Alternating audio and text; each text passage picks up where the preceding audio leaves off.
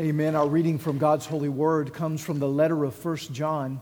1 John chapter 1, beginning in verse 5 and continuing to chapter 2, verse 2. This is the reading of God's holy word. This is the message that we have heard from Him and proclaim to you, that God is light and in Him is no darkness at all. If we say that we have fellowship with Him while we walk in darkness, we lie and do not practice the truth. But if we walk in the light, as He is in the light, we have fellowship with one another, and the blood of Jesus, His Son, cleanses us from all sin. If we say that we have no sin, we deceive ourselves. The truth is not in us. But if we confess our sins, He is faithful and just to forgive us of our sins and to cleanse us from all unrighteousness.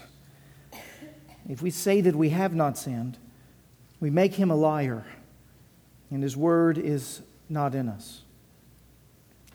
My little children, I am writing these things to you so that you may not sin. But if anyone does sin, we have an advocate with the Father, Jesus Christ the righteous. He is the propitiation for our sins, and not for ours only, but also for the sins of the whole world. The grass withers and the flower fades, but the word of our God will stand forever. Amen. You may be seated.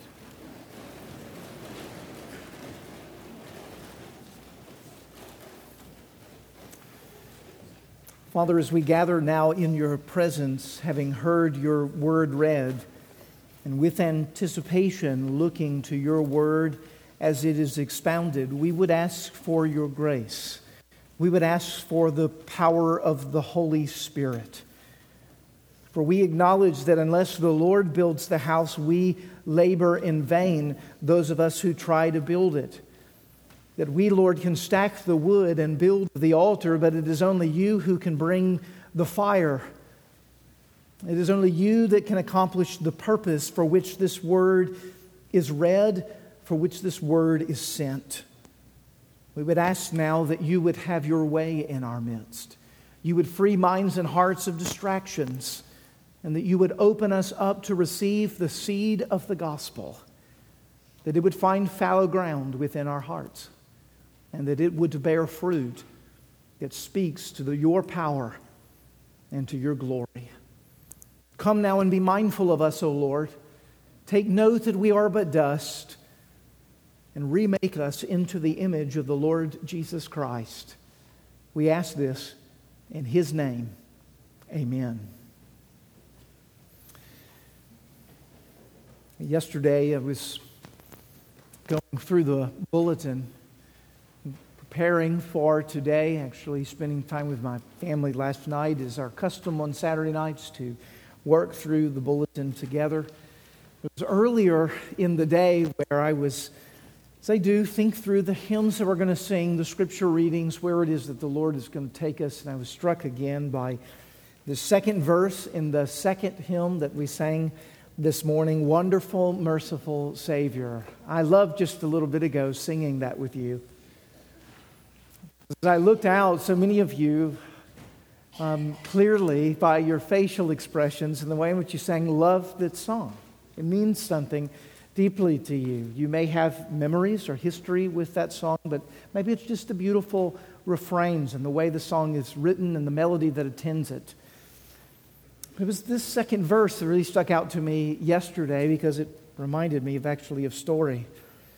Now, listen to the second verse. Counselor, Comforter, Keeper, Spirit we long to embrace. You offer hope when our hearts have hopelessly lost the way. Oh, we hopelessly lost the way. You offer hope. You offer hope when we've hopelessly lost the way. You ever been lost? We all have. We've all been lost. I was reminded yesterday of just how lost I was one time with a band of my friends hiking in the woods.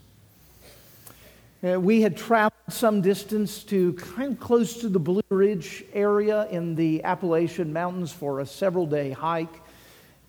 As was our often custom, we would hike in sort of in the evening, set up a base camp, enjoy a good meal because it would be the only one we would have for a couple of days on the trail.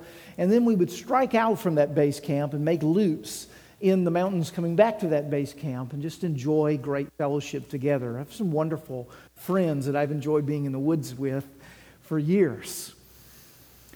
Well, one time when we were making one of those hiking expeditions, we ran late in terms of our time. We didn't estimate how long it would take to get there, and we got there late. We actually got there past sundown, and we had about a couple of miles to kind of get in before we got to the place in which base camp could be set up, which meant that if we were going to actually do this thing, we were going to have to hike in the dark. It's okay.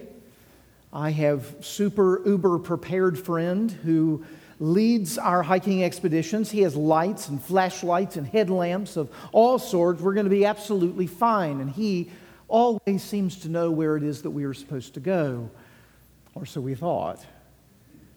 We struck out on what looked to be the trail. We got maybe a half a mile down that trail, and all of a sudden we realized this is not the trail. Because we begin to hit all kinds of underbrush, all kinds of hedge. This trail, whatever looked like a trail, just began to disappear before us. And we were scaling a side of a cliff. I mean, literally a river running down below. And we're going, I don't think this is the trail. I mean, we're all acknowledging we have lost, hopelessly lost, our way. I'm thankful that one of my friends, who's quite adventurous, jumped out from that trail, kind of climbed up a little ridge and actually found the trail that we were supposed to be on. It gave us a wonderful opportunity to rib my friend who had gotten us lost the entirety of that hiking trip. He no longer talks to me. There's a book that Arthur Boers has written called The Way is Made by Walking. The Way is Made by Walking. It's a recounting of a pilgrimage that he took down a trail known as the Camino de Santiago. Some of you may actually know this ancient path. It was a path that was used by Christians of old as a pilgrimage. It's in northwestern Spain. In the midst of his recounting of his time there, both those things which he observed and experienced, people he met along the way, and yes, spiritual growth that the Lord brought about through that pilgrimage. He gets to the end in a chapter where he talks about the "Here I walk, I can do no other." Some of you will know that phrase from Martin Luther, "Here I stand, I can do no other." But he begins to talk about how standing, as important as that is, doesn't get at the fullness of the Christian life. Walking is absolutely essential. In the text that's before us, walking is highlighted as the lead metaphor to describe the Christian life. And he actually said this really interesting phrase, that walking, "Here I walk, I can do no other." He then says, the way that we keep faith is with our feet. He says the way that we keep faith is with our feet. Now, Boers, when he says that, is describing the actionable or the behavioral, the living out of the Christian life, is how we really keep the faith. It must be embodied. It must be practiced. It ultimately must be lived. In the text that's before us, John wants to urge us into a life of faith that is made by walking. But walking that is keeping the faith through our feet by the light of the lamp of the Word of God, by the truth of the Lord. Your Word is a lamp unto my feet. It is a light unto my path. It is a pathway that we must walk in the Christian life, an action that we must bring about. It is a behavior that we must conduct. In fact, if we're always just sitting still, we're always just standing, we're falling short to what it is our ultimate call is in the Christian life. This life is going somewhere. It requires movement. But here's the problem. If you move, you might get lost.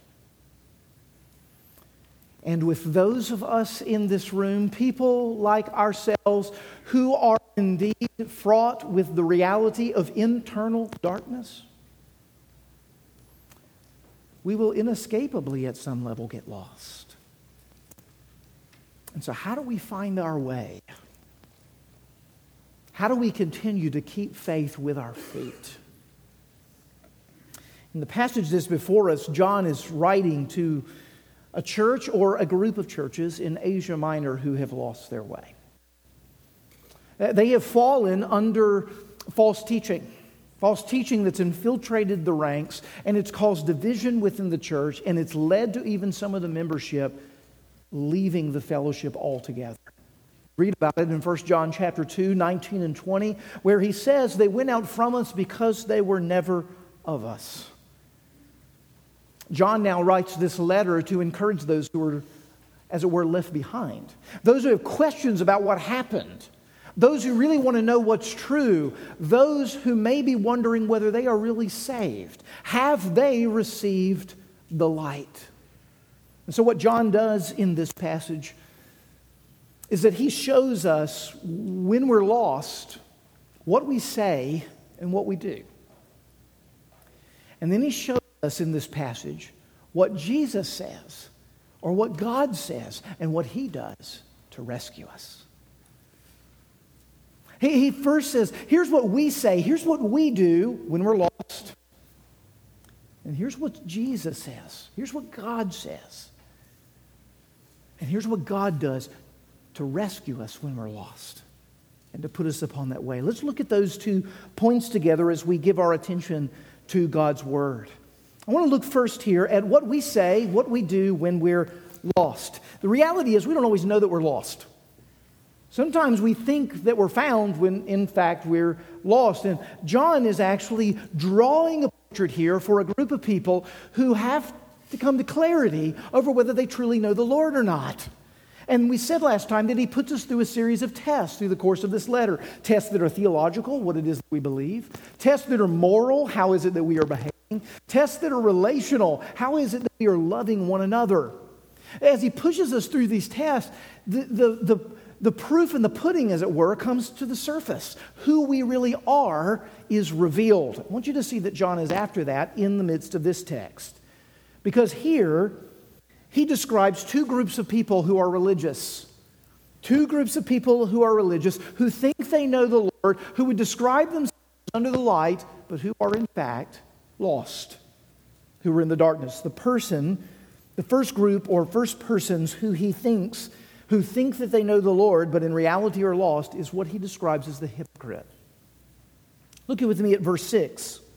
If we say that we have fellowship with him while we walk in darkness, we lie and we do not practice the truth.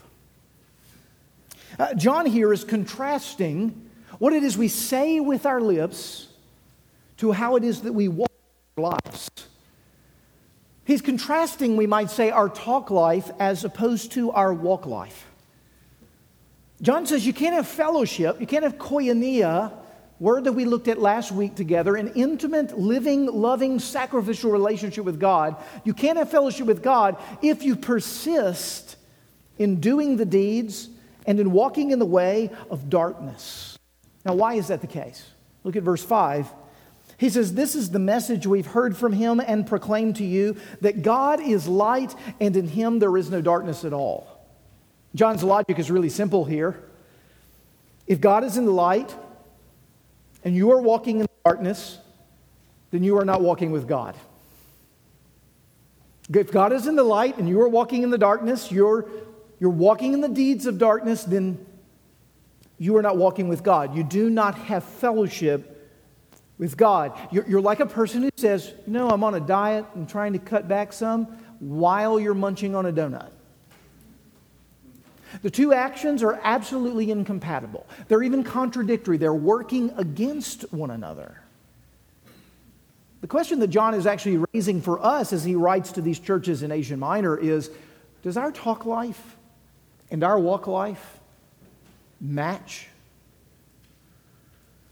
Do who it is that we say that we are and what it is that we say we believe manifest itself in the way that we live?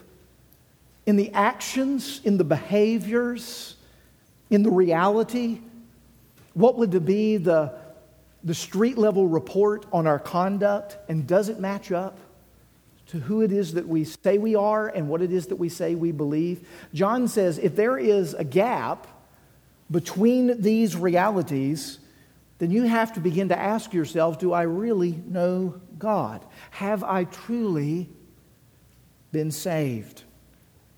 Well, now that's a very unsettling way to put it.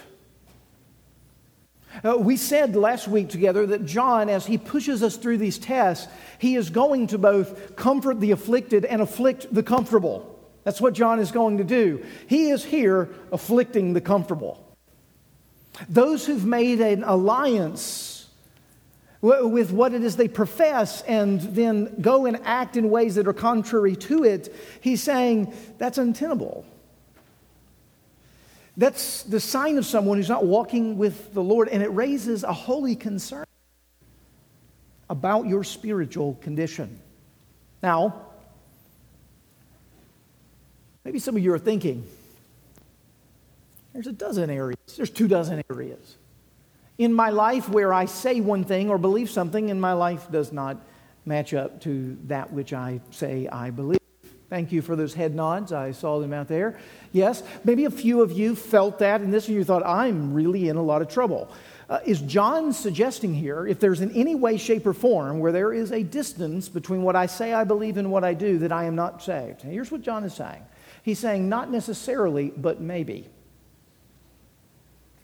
Not necessarily, but maybe. A minute ago, I used the language of sinning persistently, habitually, and unrepentantly. That's really John's point in saying in this context, is are you a person that not falls from time to time, but someone who is persistently engaging habitually, unrepentantly in the direction of and in the works of darkness, and yet you're simultaneously trying to hold on to or say that you have faith with the Lord? Or are you a person who, yes, falls every single day, and you struggle with sin, but you struggle with it? You're at war with it.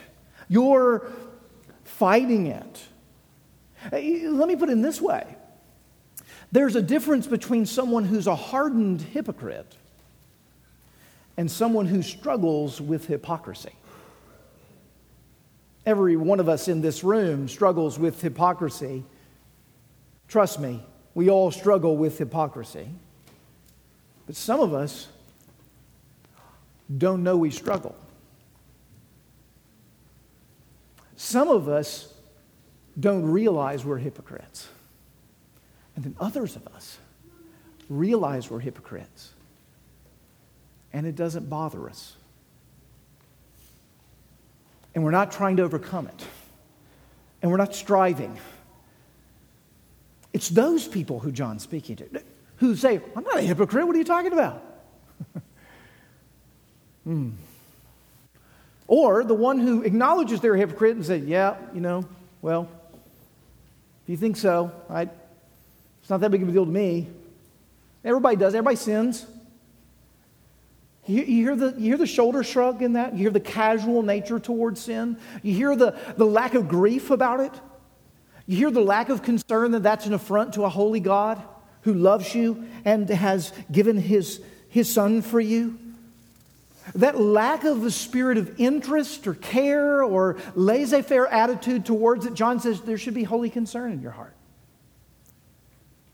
And you should be asking yourself, do I truly know the Lord? But those who have truly come to know God, you know what? You can look back on your life and you can say, I used to just love that sin. Now I hate it. I used to befriend certain practices that were morally, marginally unacceptable. And now I try to fight them. I used to ask the question, how far can I go and get away with it? And now I ask the question, how righteous could I become should the Lord's grace fall upon me? How can I pursue it? I used to harbor sin. Now I repent of it. Those are the questions. Let me give you a couple of practical applications. It looks like this. It's the boyfriend who continually sleeps with his girlfriend. He has no intention of confessing that. He has no intention to stop doing it. But he still warms the pew every Sunday. And he looks like he's following God. But he has no interest in turning from it. It may look like the woman who is harboring bitterness or resentment or lack of forgiveness of someone who has asked for that forgiveness. And they, when they see them, are continuing to nurse that grudge against them. And yet, every Sunday, they're in the pew speaking about how God's love for the nations and His forgiveness for all people and themselves, and they see no disconnect between those things. It's the man who says he's a citizen of the kingdom of heaven. He's seeking the things that are above, but anyone will tell you his conversation, his time, his energy, and his resources are completely devoted with the direction of the kingdom of this world. And he is eaten up with materialism and all the pleasurable pursuits. David said in Psalm 51 that God doesn't delight in burnt offerings or in sacrifices. You know what He delights in? A broken and contrite heart. The heart is key. We all have this gap between our talk life and our walk life. Question is, does it bother you? Would you love to see, and are you pursuing the closing of that gap? Or has it become normalized? Have you made an unfriendly and uneasy alliance? John says this is one characteristic of the group that does not know the Lord. He says there's a second kind of person who thinks they know the Lord, but in fact are lost. He says this person thinks they're perfect, but they're entirely deceived. Look with me at verse 8. He says, we say we have no sin, but we deceive ourselves, and the truth is not in us. Verse 10, if we say that we have not sinned, we make Him a liar, and His word is not in us. Now, I mentioned earlier that John is likely refuting false teaching that was likely advanced within the churches that he's writing to, and there was a high probability that these false teachers who came into the midst were saying something like, oh yeah, I used to sin, and then I came to know the Lord. And His grace was poured into my life, and I got His Spirit, and I haven't sinned in 3 years. And I see some of you, and you continue to sin and seem to struggle with sin, and it's clear to me that you are unsaved. It's shocking for us to think that, but to be quite honest, there's an entire tradition in church history that's argued just that principle in terms of sanctification. And it may feel a little strange because it seems so obvious to us that there are problems within our midst, within our own hearts. But the reality is we sometimes act like we're not sinning. You know, one of the ways that we act like we're not sinning is we are proficient at explaining our sin, but not at admitting it. We're proficient in rationalizing why we sin. We just don't confess it. We excuse it away. You know, if you had my mom, you'd be like this too. If you had come from the situation that I came from, then you would experience these issues as well. It's a way of saying, I've got a perfectly neat explanation for why I act in the way that I act, so in reality, give me a pass. That's what we're saying. Now, we'd say, oh, sure, I make mistakes and all these things, but it's really not that big of a deal because actually I've been more sinned against, and it's the other people that need to be doing a lot more confessing. Oh, that feels a little more closer to home. Or the way that we get riled up about someone else's sin, and then when our sin comes around, it's just not that big of a deal.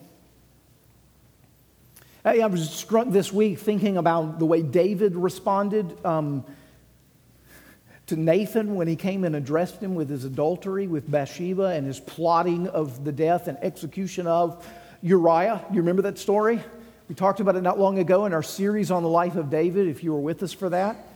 It's fascinating because Nathan comes to him and he tells him this parable. He says, hey, there's this rich man with a lot of sheep and he had a traveler come to town, and you know what he decided to do? He decided to go steal the one little ewe lamb that a poor man had, and he sacrificed it and he put it before him, and that's what he fed him. Instead of using one of his own, he went and robbed from someone who didn't even have very much. And you remember how incensed David became? As the Lord lives, that man should die. Well, funny you should say that, David. Funny you should say that. You are that man. You know, we often get more mad at other people's sin than we do ourselves. We actually will levy more punishment in their direction than we would ever want levied within our own. It's a sort of a way of saying, I'm not really sinning. The problems are out there somewhere rather than in here. What John's actually saying is, no, the problem is in here. Notice that language of deception. Deception is, I don't see well. It's an internal blindness. This is a person who's walking in the darkness. You've probably had that experience, and people have probably had this experience with you, speaking with them, and they just don't see what it is you're trying to say. It's as if there are, as the Bible says, scales on their eyes. Their face goes blank when you begin to talk about spiritual matters. John says this is who somebody is when they say they don't have any sin. But let me be clear here on this. The reason that's so important is because acknowledging your sin is critical to intimacy with the Lord. It may seem odd, but actually walking in light means that you look like and feel like and acknowledge a lot more that you're really dark. You have a lot of issues. You know this. Well, let me just give you a silly illustration to kind of show this. I once dreamed that I was a legend in ping pong. When I was about, 11, 12 years old, my dad had taught me how to play. I could beat every boy in the neighborhood. Whenever I was feeling bad, I'd just invite them over, tear them up on the ping pong table and feel good, and just walk away. That's kind of, I thought I was a legend at ping pong until this new boy moved into town who was older and was better. And when I first got to know him and found out, how you have those early conversations about this. Oh, you want to play ping pong? Yeah. Hey, are you pretty good? Oh, no, I'm no good. In your mind, you're going, I'm amazing. I'm absolutely amazing. So having one of those moments, and we begin to play, and it's very clear that he takes me to the woodshed in about 30 minutes. And my legendary mindset on ping pong about who I was dismantled in that moment. And the reason that happened was that by being in the presence of something that's greater than me, by being in the light, as it were, of his presence, I had to come to terms with who I really was and not who I dreamed myself to be. You see, when you walk in light, it actually is going to reveal the reality of yourself. You find anybody in the Bible who, when they're in the presence of God, just go, this is awesome. This is amazing. They fall on the ground hoping to die. It has a terrible, we sometimes say, I can't wait to see the glory of God. Everybody who sees it is like scared to death. I mean, that should be very sobering when we actually look at the text of Scripture. Now, one day, by God's grace, we'll be conditioned to be in His glory. Right now, we're not there. We're not in the condition to be able to receive the full-on glory of God. And so when the glory of God really breaks in, you know what it starts to do? It starts to reveal the darkness that is there. And we feel the sense of horror. We actually feel the sense of judgment. Archibald Alexander gave the illustration in his book, Thoughts on Religious Experience, one of the great 19th century Presbyterian theologians in Princeton. In that book, he described the Christian life as one that was once completely shut up in a dark room where you couldn't see anything, couldn't even see your hand in front of your face. And that conversion was when the door of that room slightly cracked and a beam of light shot into the room. And you saw the horror of what was in the room. You thought the room was clean. You thought everything was great. You know, you're a pretty good person. Doggone it, people like you. I mean, that's sort of how you assessed yourself. And then the light of God's holiness broke into that room, and immediately you begin to see who you are. But then you'll also be able to trace the light to the beauty of who God is. But Alexander used this illustration where he said the crack is conversion. The rest of your Christian life is that door ever widening until you see Jesus face to face. Now, if that door ever widens, what does that tell you? Is there stuff in your room that you hadn't even seen yet? But keep walking with the Lord. You'll see it soon enough. This is why it's often disillusioning to grow in grace, because we feel like we're getting worse. Right? You know, try harder, press in more, you'll get uglier. I mean, it's what it appears from the front end. But then you know what happens over the long haul? 10 years from now, you look back and you think, wow, the Lord really has worked. He's removed some of those darknesses. He's diminished some of those realities of darkness within me. And the light has really grown in my life. So if someone who says, I don't have any sin, this is a person who's not clocking with reality. They're not actually seeing things for the way that they are. Well, we can't yet handle the doors completely swung open. It would scare us to death. But God also doesn't keep the door where it's at, which is His kindness. You remember in Exodus 33 when Moses says, show me your glory, and God essentially says, you can't handle my glory.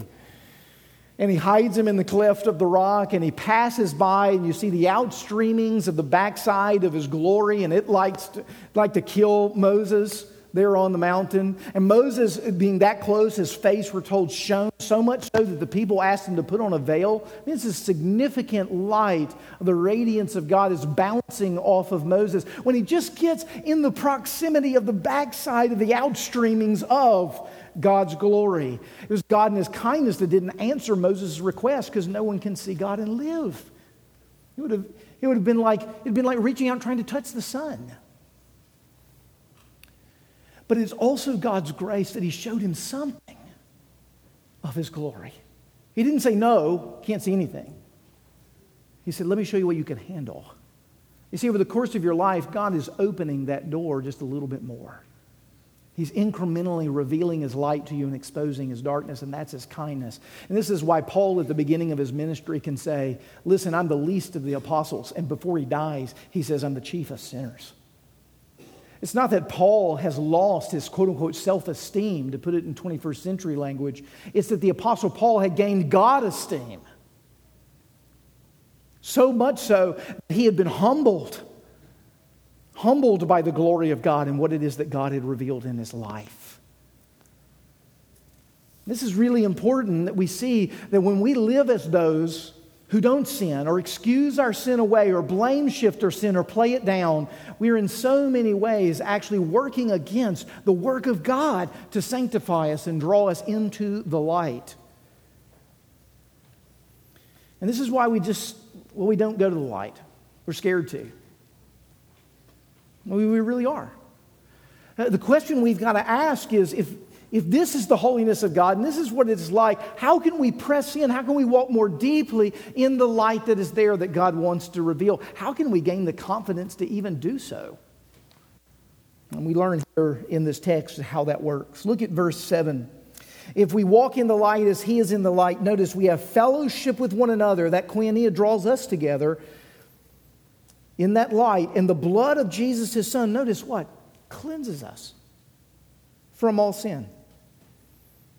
And then notice there in verse 9, if we confess our sins, he is faithful and just to forgive us of our sins, and then notice again, to cleanse us from all unrighteousness.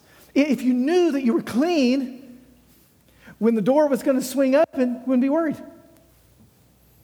But if you're scared of what's going to be found out, you don't want it to open. You want to stay in the darkness. How can you be sure that you're going to be cleansed? He tells us here. He tells us here in verse 7 and verse 9, but he gives us even a fuller picture of what that looks like in verses 1 and 2 of chapter 2. And I want to just focus really on two words of it. Look at what he says. He says, my little children, I'm writing these things to you so that you may not sin. But if anyone does sin, we have an advocate with the Father, Jesus Christ the righteous. He is the propitiation for our sins, and not for ours only, but for the sins of the whole world. We've looked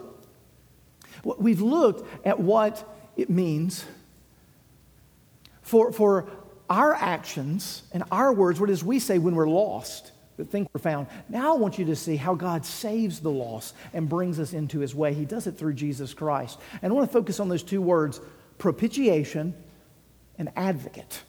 Those two words are key because they're key to the cleansing piece that's here. Now I'm just going to assume that propitiation, hopefully I'll be able to say it, propitiation in the midst of normal conversation is not something that you usually just throw out there. Now you theological types look for ways to drop that from time to time. There's a few of you out there. But for most of us, we don't drop that word very often. We may not even be sure as to what it means. The word very simply means satisfaction or appeasement, bringing, in a sense, something to rights.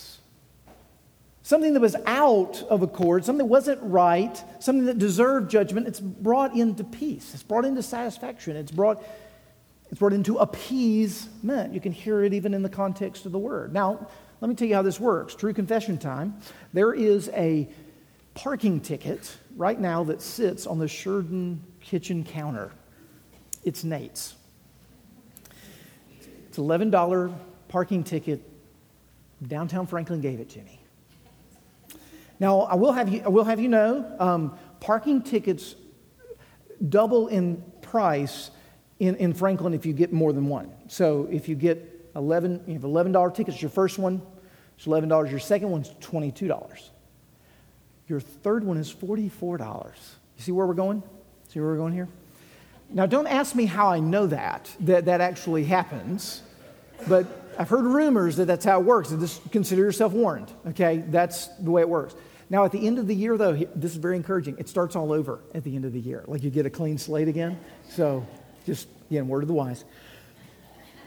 Right now, Franklin, the city of Franklin, has a claim on me for $11. They do. A violation.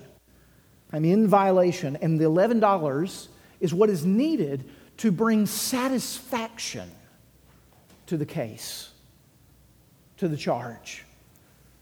If I pay them the $11, I bring propitiation. I bring satisfaction to what it is that's demanded. The charges are satisfied. They are appeased.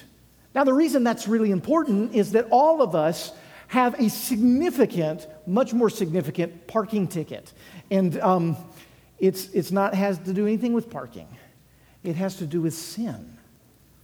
Sin, the charge of sin is upon our record. And we're told in Romans 6:23 that the wages of sin is death. And Jesus and the New Testament unpacks in great fullness that the eternality of that death and its punishment we are due. Which means that there's no way that we can pay that without losing entirely ourselves to eternal torment. This is why Jesus came. Jesus came on the cross to shed his blood, to satisfy, to bring to rights, to bring to appeasement that which was out of accord, that which needed to be satisfied. He's the one who did that, and he did it through his own blood. For without the shedding of blood, there is no forgiveness of sins, the writer of Hebrews tells us. Jesus is the one, as our representative, he's the one who went and paid the fullness of that penny. So he's brought in complete satisfaction. So that claim, if you're in Christ, that claim is no longer on your life. Your slate is entirely clean. You are not guilty and the case is closed. The filing has been put in the filing cabinet. It's done. Jesus has done it. He is your propitiation for your sins. But he's not just that. We're told here he's your advocate. It's a legal term that literally means he's your defense. He's your defense lawyer. Now, I want you to think about this, because when you sin, what's one of the things that happens? If it really captures you and you really feel the guilt of it, yourself begins to accuse yourself, right? When you begin to, you don't know Christ. You're not worthy of anything. That internal voice begins to talk. And then external voices sometimes will levy in as well, and they'll bring accusations against you. And you know what the evil one is called in the Scriptures? The accuser. He's the one who levies the charge against you. And here's what's remarkable is that Jesus is the one who paid the charge, and now Jesus, as your eternal spiritual defense attorney, stands up and is the one who argues your case. That when the evil one comes, or even when your conscience comes, and it says to you are not one of God's, you are not of His, you are one who would not seek Him, you are one who's fallen short in every single way. Jesus is the advocate that says, no, I paid for that. Their account is clear. Their account is clear. If you're truly in Christ, that's the status. That's the beautiful status that you walk in. Jesus is both the just and the justifier of those who are in Him. This is why in verse 9 of the text, it says that if we confess our sins, He is faithful and just to forgive us of our sins. Notice He didn't say He is faithful and kind. He's faithful and sweet. He swept it under the rug. He winked at it. No, He paid for it. He paid for it, which means that He will never require any other payment from you. It's been paid in full. Now, if you truly believe that He is both the payment and the one who defends the payment in the heavenly places for you, you know what you'll be willing to do? Confess your sins. You'll be able to freely do it. You'll be able to freely confess. Why? Because it is confidence in Jesus that leads to confession, true confession, and the movement away from sin unto righteousness. It's God's kindness, we're told in the book of Romans, that leads us to repentance. Some of us change because we're afraid that He's going to come and hit us over the head with a club. That's not how God works. He doesn't punish us for our sins. Now, will He discipline? Yes. Why does He discipline? Because He hates you? No. Because He loves you. He loves you. He disciplines you in the way that a parent who loves their child disciplines their child so that they'll be conformed into the way of what is good and right and true. When we begin to embrace Jesus as our propitiation, when we begin to see Him as our advocate, the one who defends for us, you see, no longer do you have to explain your sin instead of admit it. No longer do you have to try to get a pass for what it is that you've done wrong. No longer do you have to have vitriol towards those who commit sins that you think you're above in arrogance. All of a sudden, it humbles the playing field and it fills your heart full of gratitude. And you realize out of a debt of love, you want to run and chase after the God who would love you and care for you that way. And you begin to become one who wants to walk in the light. That's the light. You see where we are right now? We're in the light. We're talking about the glorious light of the gospel. And don't you want to press into that light? Don't you want it to reveal more? Don't you want to be like the woman who was a prostitute and came and who wept on Jesus' feet and washed His feet with her hair and gave of the expensive ointment upon His feet? And Jesus says to her, she loves much. Why? Because she's forgiven much. She sees the depth of the darkness that He has paid for. And now in His face, she sees the beloved light of a Savior that she could never earn. for a payment that she could never have in any ways through her works achieved. And it astonishes her that someone could fully know her and fully love her. And that's you, my friend in Christ. That's you. Why do you go back to the darkness? Why go back to the darkness? You know it's only going to kill you. That's what the darkness tries to do. You don't know what's in the darkness and tell you the darkness is where the evil one is. But the light is where Christ is. And yes, that light will sting your eyes. Like coming out of a movie theater in the middle of the day. Your eyes squint, it's painful, but then they adjust. And when they adjust, you don't want to go back into the darkness. Embrace the bad news about yourself so that you can embrace the good news about what Jesus has done. Don't run back into the darkness. Don't be like those bugs underneath the stones in your yard. When you kick it open and the light comes in and they start rushing everywhere to get back into the darkness, don't be like them. Stand in the middle of the light. God will uphold you there. God has made you for the light.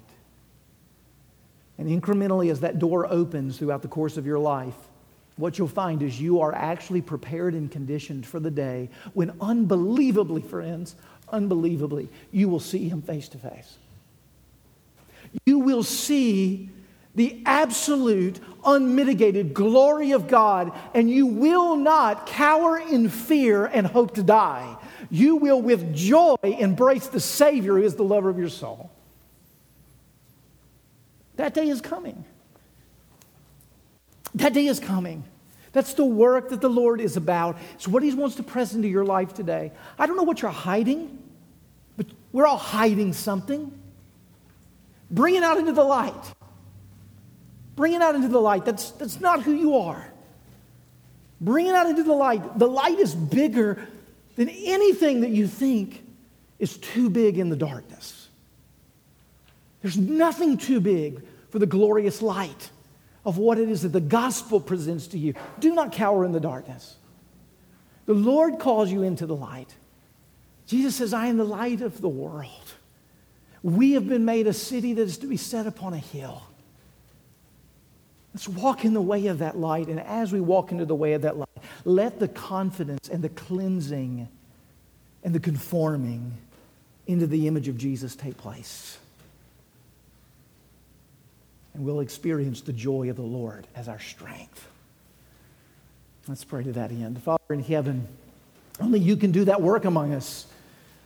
Only you can do that work. These are words unless there is a power that is your Spirit that leads this beyond the moment of the message into changed lives. We beg you for it, for apart from that, everything is in vain.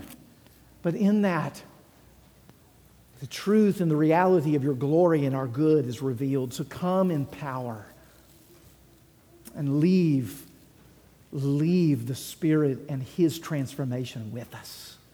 We ask it in Christ's name. Amen.